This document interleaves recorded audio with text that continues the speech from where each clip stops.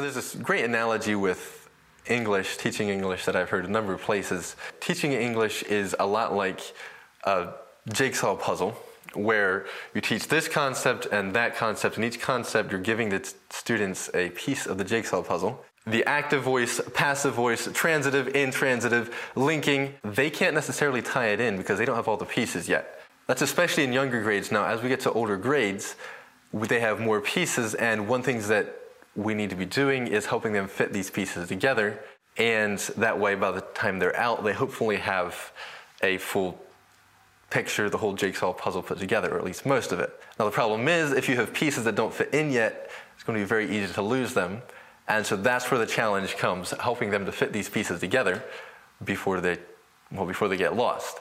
What I try to do as much as possible is fit the pieces in right away as much as I can. And so I start off with simply dividing between linking and action, because that's something they've learned since third or fourth grade. They're already very familiar with that concept, and so we can build off of that and split it down from there, and hopefully they can make much more sense of it, tie it in, and they can already have that piece fit into the picture instead of just having a bunch more loose pieces. So we have verbs, and verbs are what or what. Two kinds of verbs. Yes. Action or being, and being, of course, can be linking verbs. So if it is an action verb, though, it can be what or what. So it can be transitive or intransitive. Okay, so a transitive verb passes the action on to something else. An intransitive verb doesn't. It shows action, does not pass it on to anything else. So a transitive verb can be either what or what. Yes? Active or passive. Okay, so an active voice passes it on to a direct object, which means it will have a direct object. Passive voice passes it back to the subject. What is different about a passive voice? So it always has a form of be as a helping verb. So the ball was kicked, the window was broken. We always have a form of be before the verb whenever we have passive voice, and of course it passes it back to the subject. So let's look at a couple of example sentences. So for example, I play the tuba. What type of verb? Action or being? Action verb. Now is it transitive or intransitive? Transitive, and it is transitive. Is it active or passive? It's active. What receives the action? Tuba, which is a direct object. Good. Another sentence. That was pretty simple. The tuba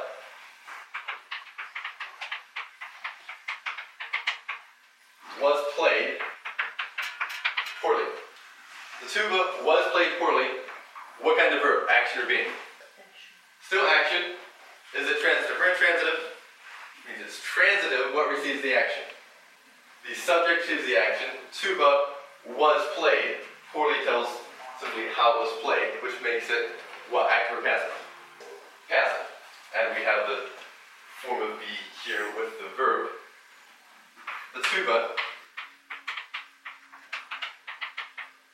played poorly. Those just simply sounded bad. The tuba played poorly. So same verb. Is it action or being? Action. Transitive or intransitive? So it is intransitive complete. We don't have anything to finish the sentence. Since we're missing, the only thing we're missing is this form of be, which means we no longer have our passive verb form. That means instead of being transitive, it is now simply intransitive complete. The tuba, two more sentences, yeah? Tuba sounded loud. What kind of verb? Action or being? This one is being, which of course makes it a linking verb. Anyway, makes it a linking verb. And what is loud? Predicate adjective describes the subject. And this one yet.